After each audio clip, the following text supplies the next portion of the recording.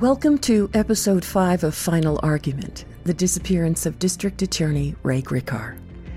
And I want to dedicate this episode to a very special person who figured prominently in Ray Gricar's life. His name was Bob Buhner, and he died this past September. He was the retired District Attorney of Montour County, Pennsylvania. He had been a peer, a friend, and a colleague of Mr. Gricar for many years. And when Gricar went missing, Bob Buhner was the man who led the charge to get to the bottom of what happened to him. Bob had been a district attorney for 20 years. Bob was a kind and compassionate man, a wonderful family man, and someone who had a strong moral compass. I think his North Star was his passion for service to the community and his beloved hometown of Danville, Pennsylvania. Bob was a source for me on my reporting for this for 10 years. He was always generous with his time when I needed to ask him questions, and over 10 years I had a lot of questions for Bob about Ray Gricar and the investigation into his disappearance. Bob was always there for me, and we held each other's counsel. Bob and I had recently taped a Nancy Grace Crime Stories episode before he died. By the time the show aired this past August, Bob and I had already decided we were going to hold a press conference in Pennsylvania, similar to the one he had held after Gricar had disappeared. And he had taken a lot of flack from former Attorney General Tom Corbett for that previous press conference. Bob said that he thought it was inexcusable that Corbett didn't do more to find out what happened to one of his own. Anyway, Bob was compiling a list of media he would be reaching out to.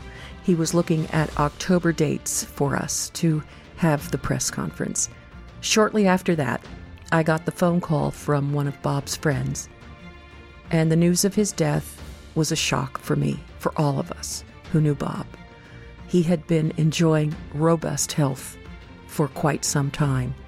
In recent years, he had battled and had beat cancer, and Bob was living a good life. When I got the call about his death, I was shocked and I was filled with sadness, as I know his family and friends were. The last conversation I had with Bob was when he said to me, "Rebecca, keep going, keep going, keep going on this case." That's just the way he said it.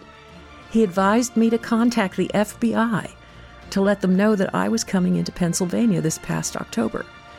He told me to tell them that I was going to be in the state working on this story and where I would be staying, etc. He had never made that kind of suggestion before, as I traveled in and out of Pennsylvania these past 10 years working on this. I remember thinking at the time it seemed to be a little over the top to call the FBI, but I didn't want to argue with Bob because I figured he had his reasons for telling me that. We wrapped up our phone call and he said, "I'll see you soon, and next time, lunch is on me." He laughed when he said it because he wanted me to know he remembered it was his turn to pick up the tab next time. Bob Buhner is gone now, but I'm going to do what he told me to do. I'm going to keep going. And Bob, this is dedicated to you. Thank you for your public service and for your help on my reporting. I will miss you. Rest in peace, my friend.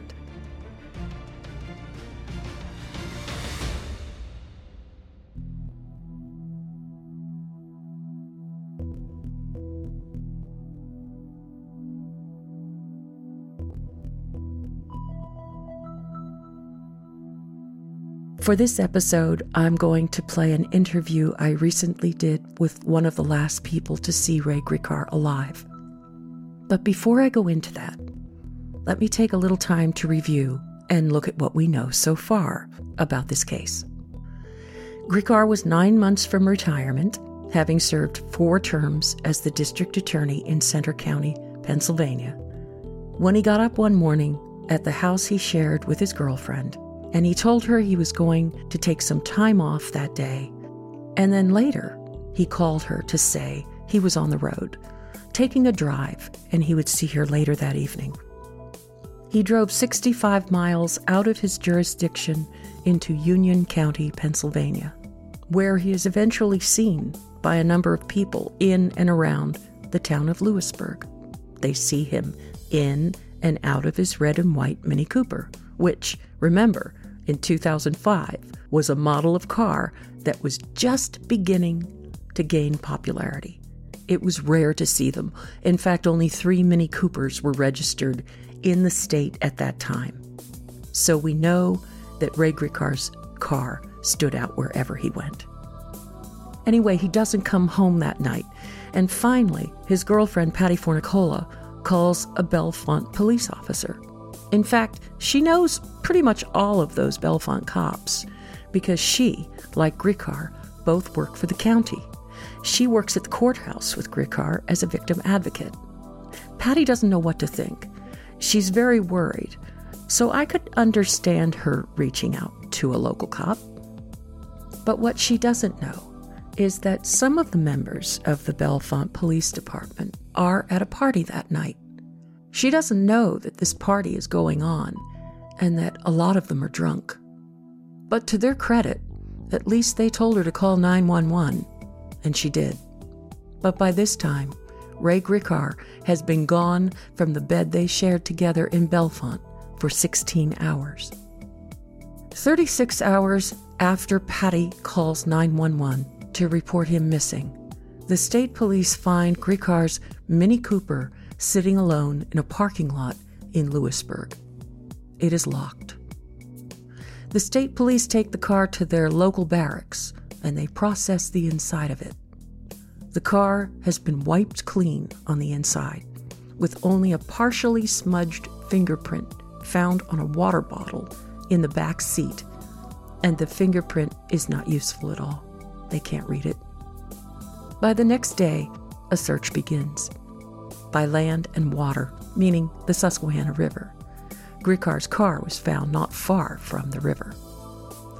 Several months after he goes missing, press releases begin coming out of his county. The cops are running down every lead, every tip that comes in. Bellefonte police are leading the investigation now, with state police assisting. His laptop is found several months later, partially submerged on the banks of the Susquehanna River, not far from where his car was found abandoned. Its hard drive has been removed. A few months after that, the hard drive to the laptop is also found on the banks of the Susquehanna River, partially submerged. It's waterlogged and damaged beyond repair. Still, no trace of Gricar, and the trail is getting cold. At this point, and for many months and years afterward, police do not consider that he may have been murdered. They focus on the possibility of Gricar taking off with another woman. Then it changes to the theory of suicide, and then the theory that he just decided to walk away from his life. To this day, it remains one of the mysteries of this case. Why was murder never really put on the table? With this podcast, I am showing that the investigation into foul play was tamped down by the same people who gave the public a steady diet of misinformation and red herrings to keep them from getting an idea that someone may have murdered Ray Gricar. And those same people are still around today. Think about that for a minute. It's very likely that the people that conspired to keep a lid on a murder investigation are still around. Some of them are still in power.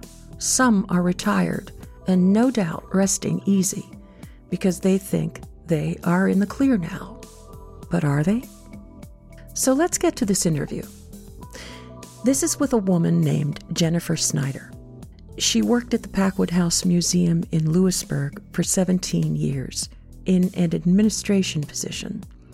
And on Friday afternoon, April 15th, 2005, the day Ray Gricar disappeared, Jennifer Snyder saw something as she sat at her desk looking out the window at the Packwood House Museum. The police came to see Jennifer several days after she called them to report what she had seen. She's really never talked to the press or given interviews until now. Here's our conversation. So, Jennifer, in April of 2005, you were working for the Packwood House Museum in Lewisburg. Is that correct? Yes. So tell us just a little bit about the Packwood House Museum, just to get a context for this story. Go ahead. It's a small historic house museum in Lewisburg. It features antiques, textiles, artwork from a woman who was born and raised in Lewisburg. All right. So I've been to this museum, and it's on this beautiful leafy street in Lewisburg.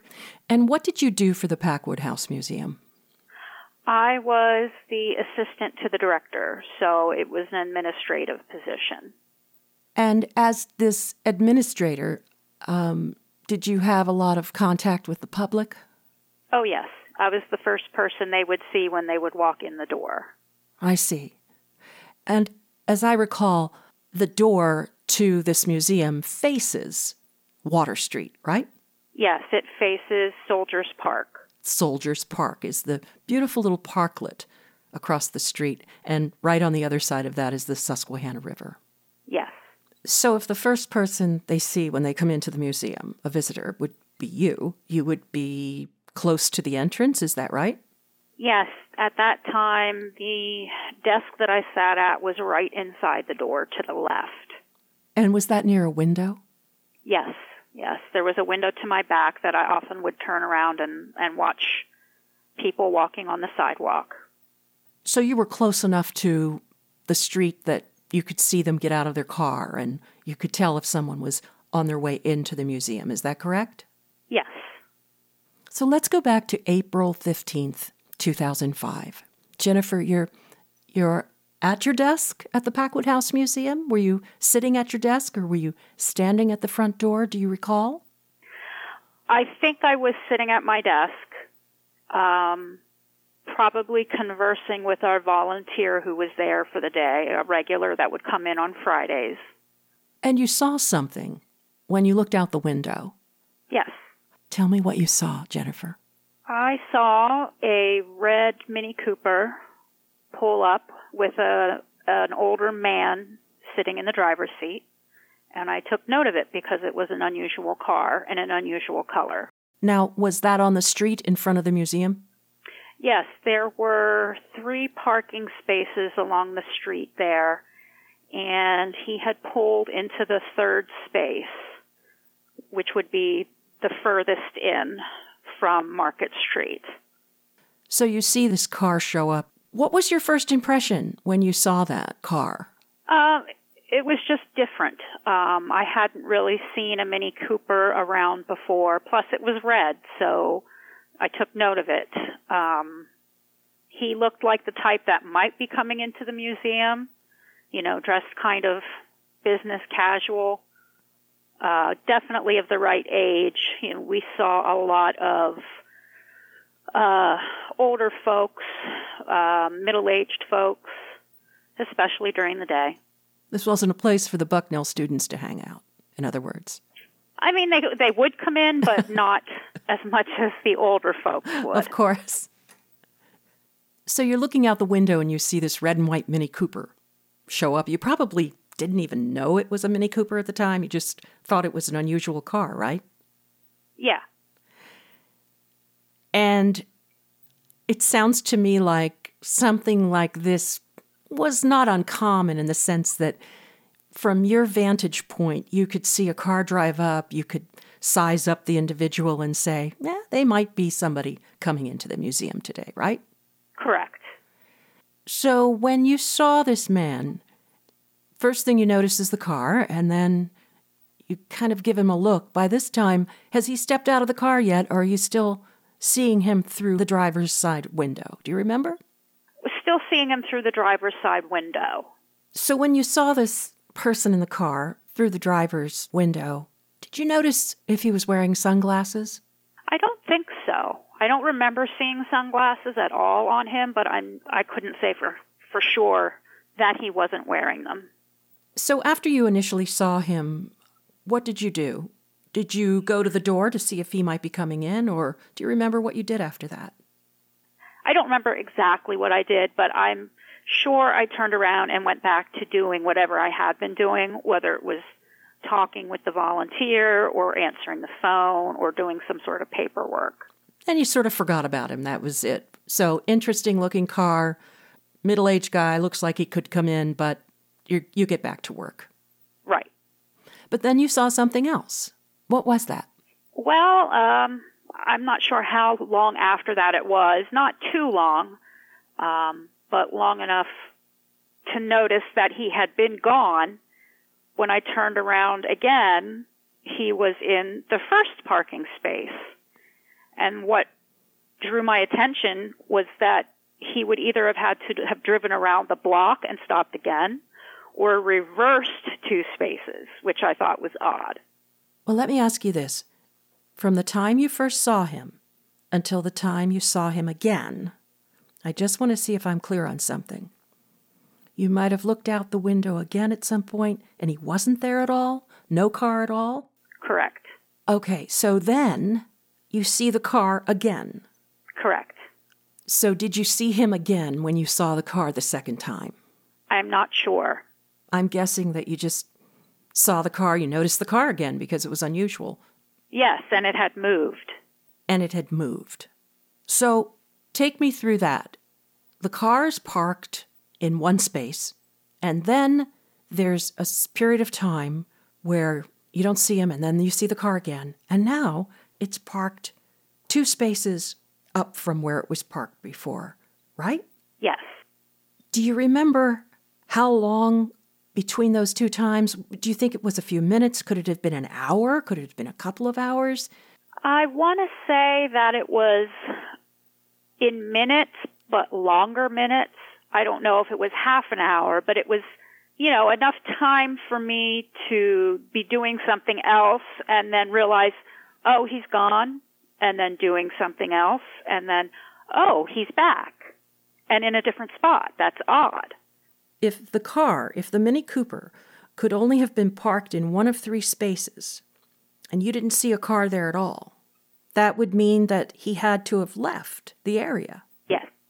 But then, sometime later, you see the car again. Now it's parked 2 spaces back from where it was, right? Correct. So from the time you first see the car to the time you see that car parked 2 spaces back from where it was originally, give me an idea of how much time do you think that was? No more than 45 minutes. All right, no more than 45 minutes. In that period of time, do you recall about what time of day that was? I want to say it was around midday, but I couldn't say for sure. So now you see the car's back. And is he in the car, this man? I think so. Did you ever see this man outside of the car? Yes. Tell me about that. He was walking in the park, and it almost seemed like he was pacing back and forth, and it seemed like he was talking to himself. Was he closer to the street or was he closer to the river when he was pacing? Do you remember in the park? Closer to the street. When you say closer to the street, to the curb, let's say, if you had to eyeball it, was he 10 feet from the curb, 20 feet, 50 feet from the curb? No more than 20 feet from the curb. And you see him pacing back and forth? Yes. And he's talking. You can tell that? Yes. But you can't hear anything? Correct. Because you're inside the Packwood House Museum. Now he's pacing back and forth. Is he taking... You know how some people pace, like they go back and forth maybe just a few feet, or they pace the length of the room, or you know what I'm saying, when they're back and forth, they're talking. What kind of pacing was it? And how fast was he going? Do you remember? Or was it slow? Was it casual? It seemed like he was waiting for someone. It seemed casual, as if he would be pacing the room. So probably no more than, 10 to 20 feet back and forth a little bit. How long do you think you observed this? Just a couple minutes. Just enough to realize it was the man who had been in the red car. And you're sure it was the man in the red car? Yes. And how do you know that was the same man? I mean, look, you've got a man pacing and you've got a red car sitting there, Jennifer. But how? You're putting them together?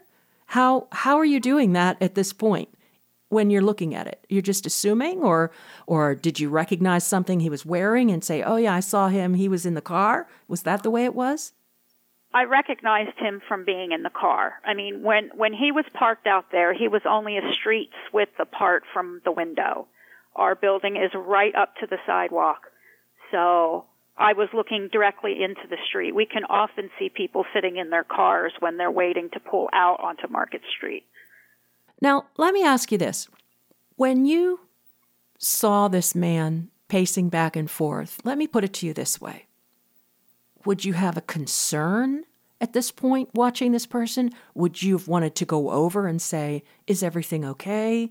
You know what I'm saying, Jennifer? Have I given you enough context? Yeah, I mean, he was either clearly waiting for somebody somewhat impatiently, or I suppose he could have been lost. I mean, at that point, it had grabbed our attention, and we were watching him because it was just unusual. Now, when you say it had grabbed our attention, was this the volunteer? Yes, and also my boss at the time, she would have been in and out of the main office, and she had seen him as well. Was it a case of somebody saying, hey, there's that car again, look at that guy? Yeah. Is that something you said, or did somebody else say it?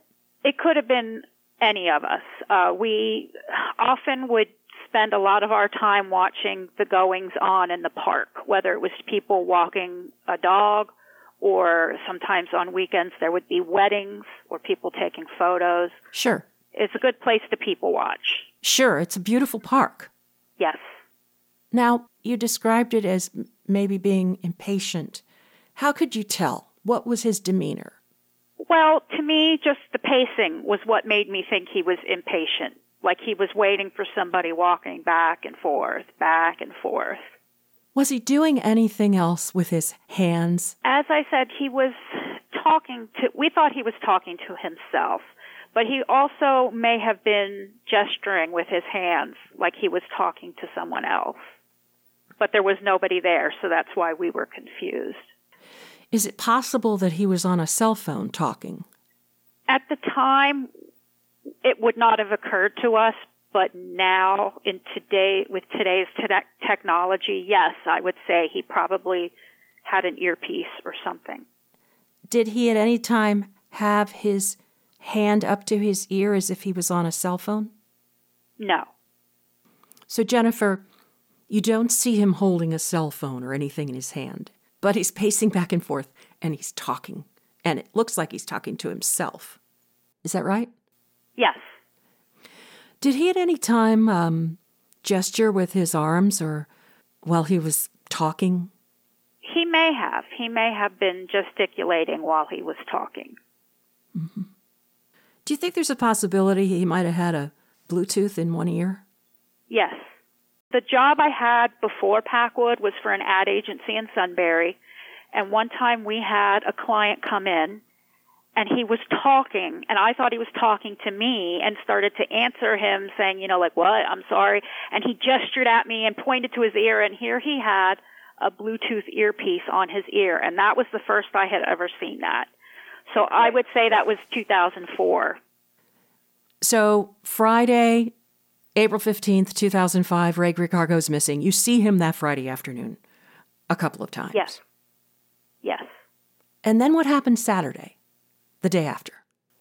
Saturday, we had a solo art exhibit installation, and the opening reception was Saturday evening from 6 to 9 or 10 p.m.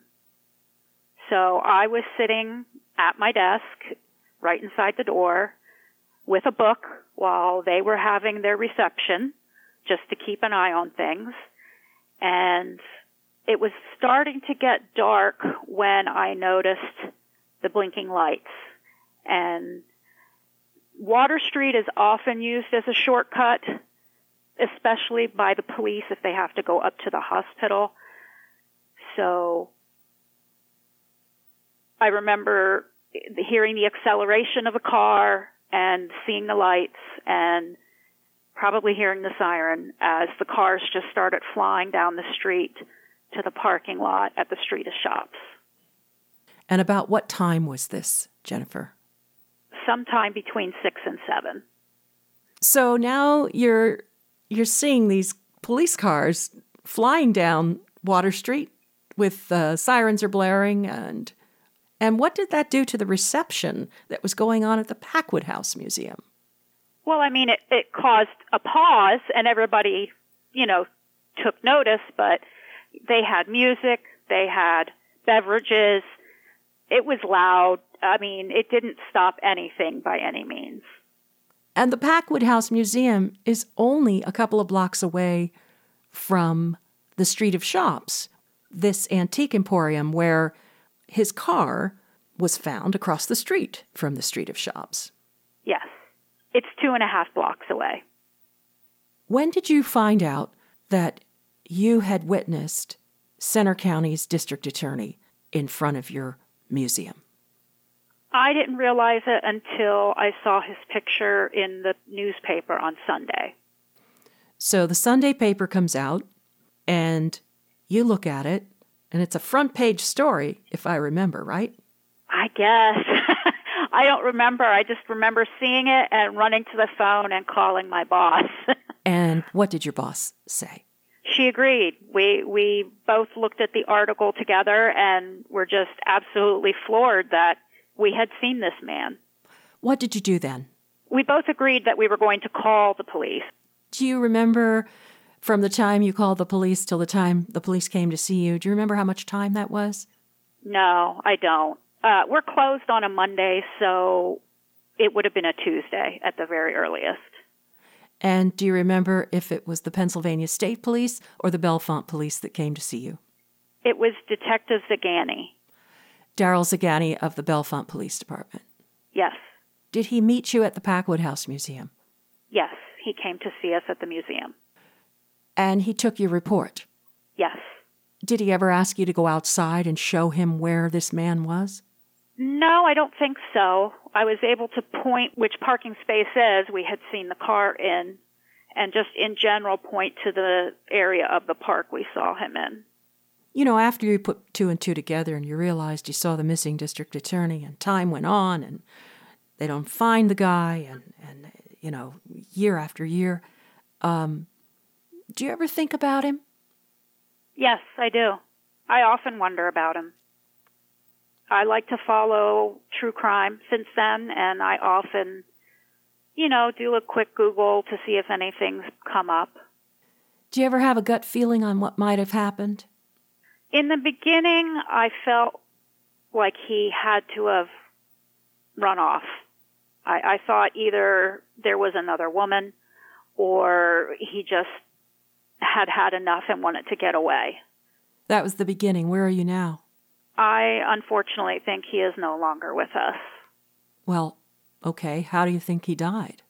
Well, that I don't know.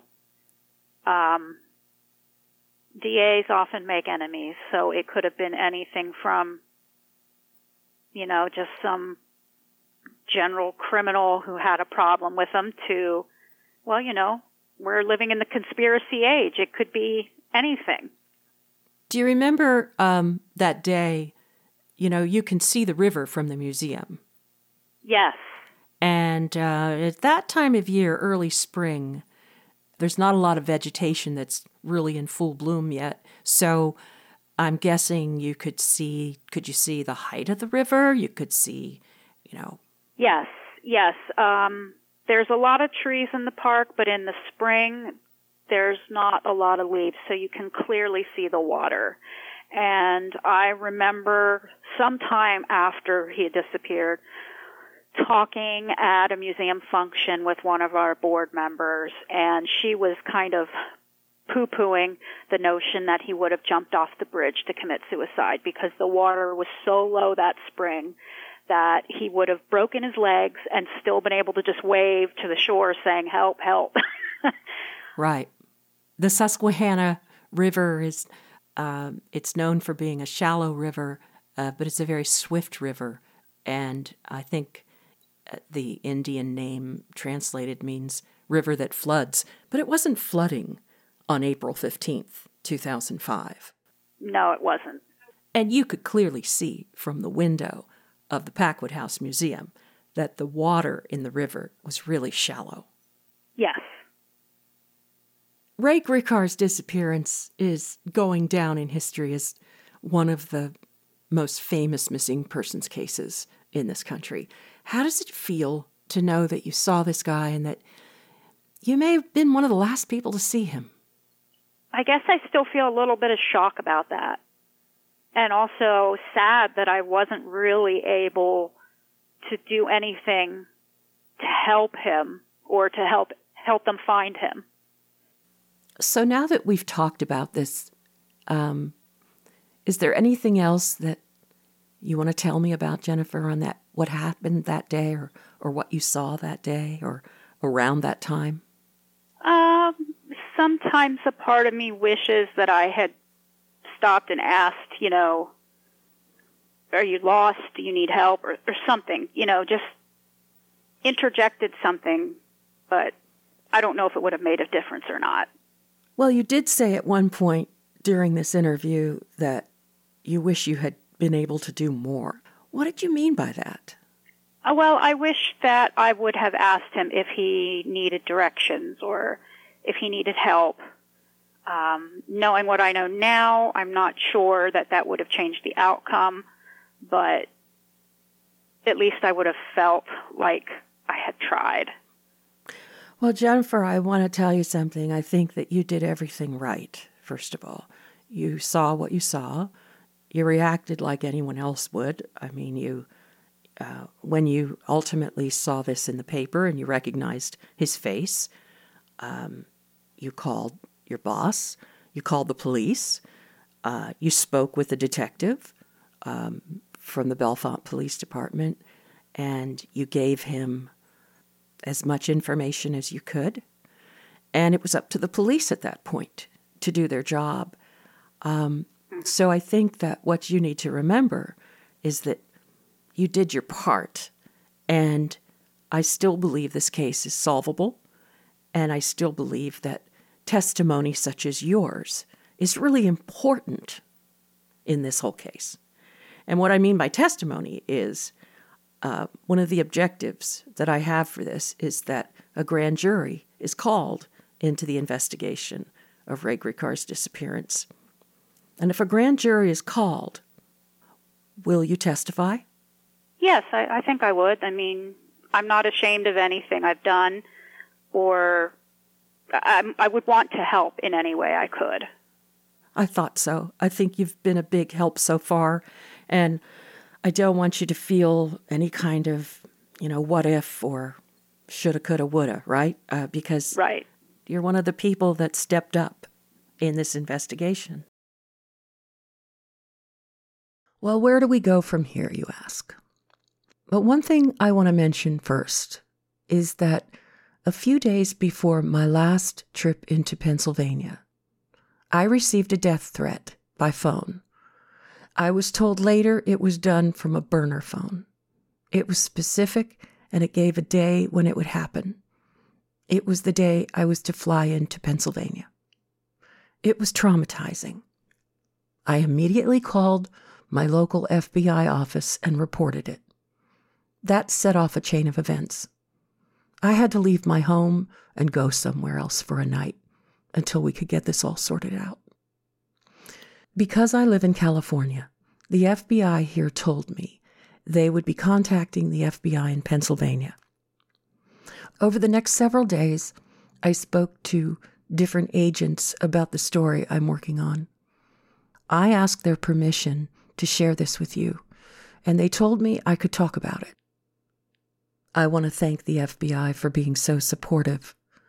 As one agent said to me, quote, "Don't worry, Rebecca. The FBI has your back," unquote. I know Bob Buhner would be glad to know that I did indeed end up calling the FBI. What they have done or are doing at this point, I do not know.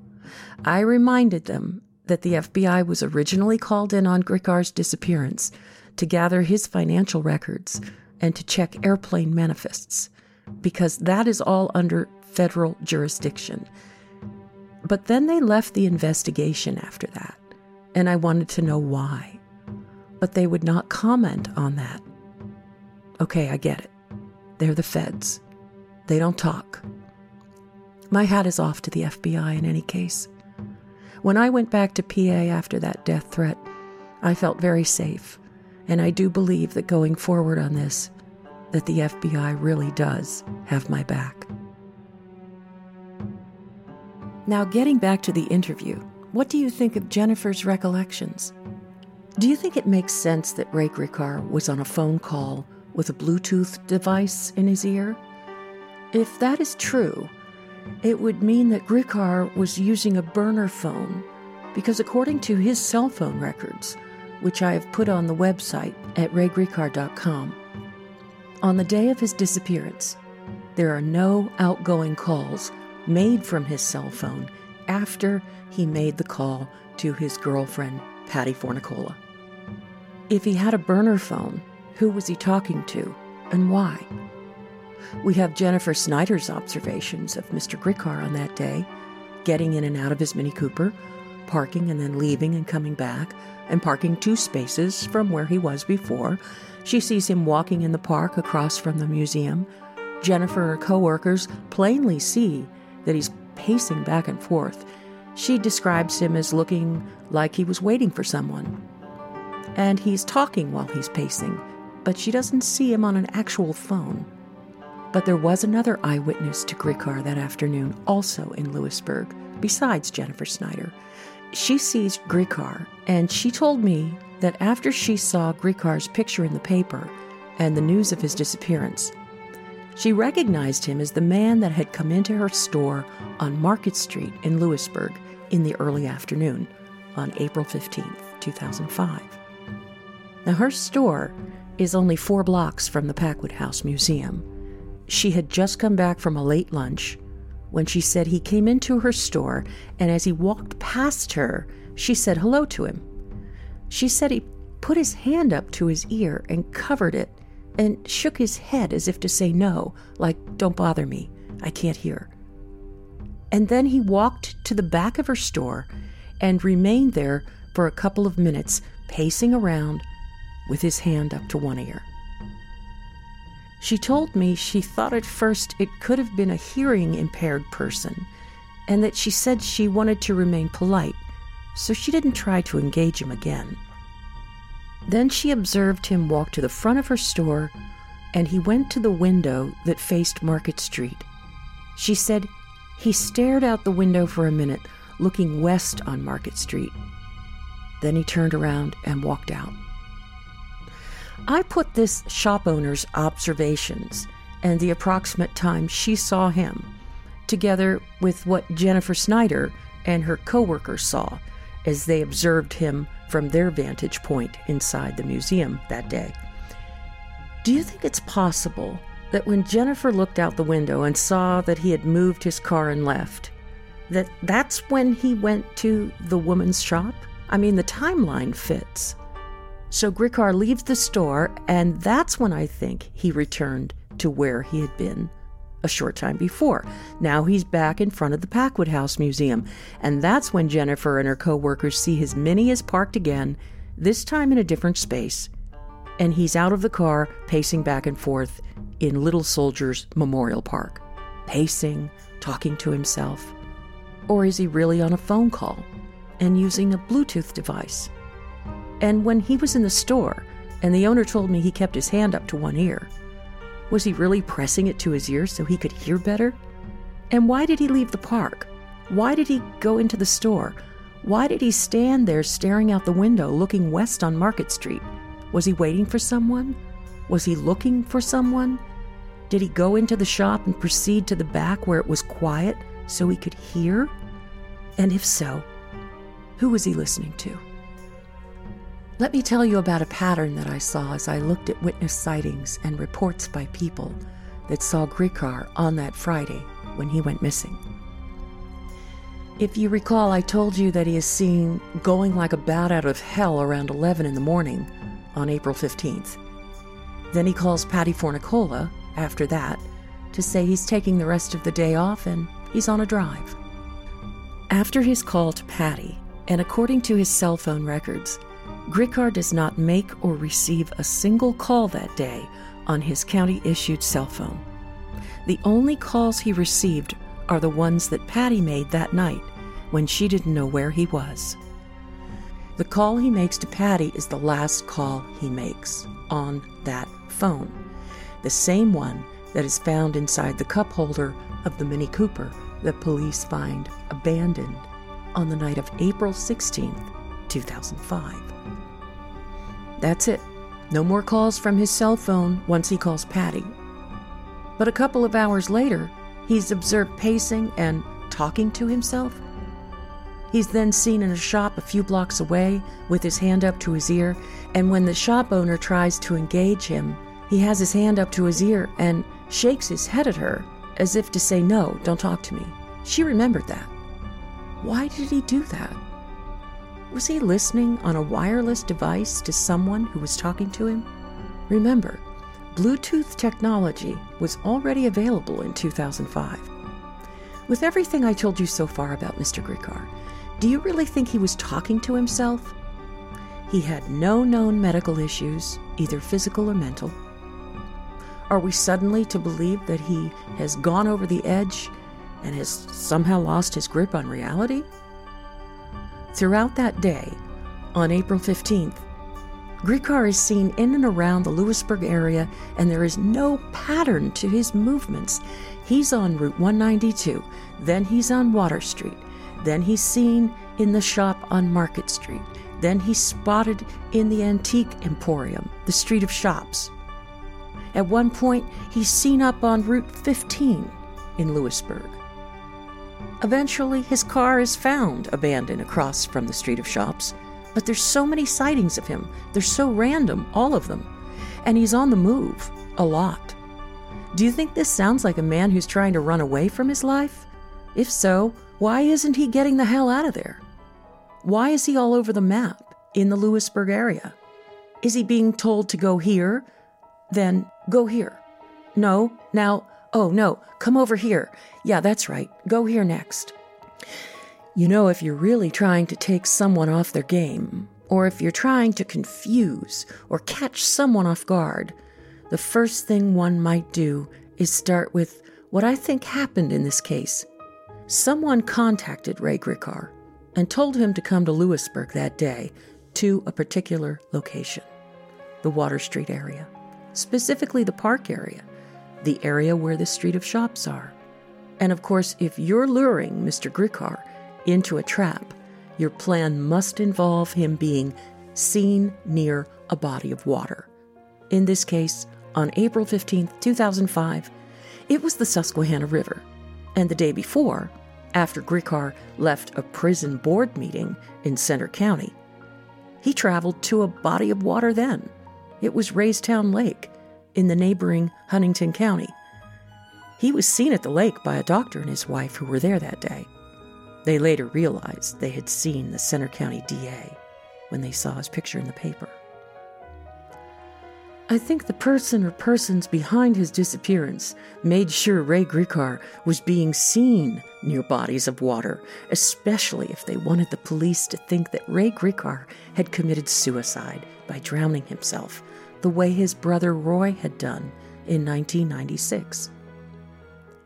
And his brother's suicide was not a secret. Plenty of people who worked with Ray Gricar knew about that. So who came up with the plan to make it look like Gricar had committed suicide, just like his brother had? What a beautiful red herring that was, don't you think? And that's where I'm going to leave you for now, thinking about red herrings. Were there other red herrings? Oh, I think there were several. My next episode pulls them all out, and I will explain what those red herrings were and why they work so well to keep everyone, including law enforcement, looking in many different directions, all at the same time, but never really in the right direction. So we're almost there, trust me. Please stay tuned for the next episode of Final Argument, where I pull back the flap of the tent and reveal the rest of the pieces of this puzzle. I promise you, I really believe you're going to see how this all fits together. So stay tuned. I am going to keep going. And thank you again for listening.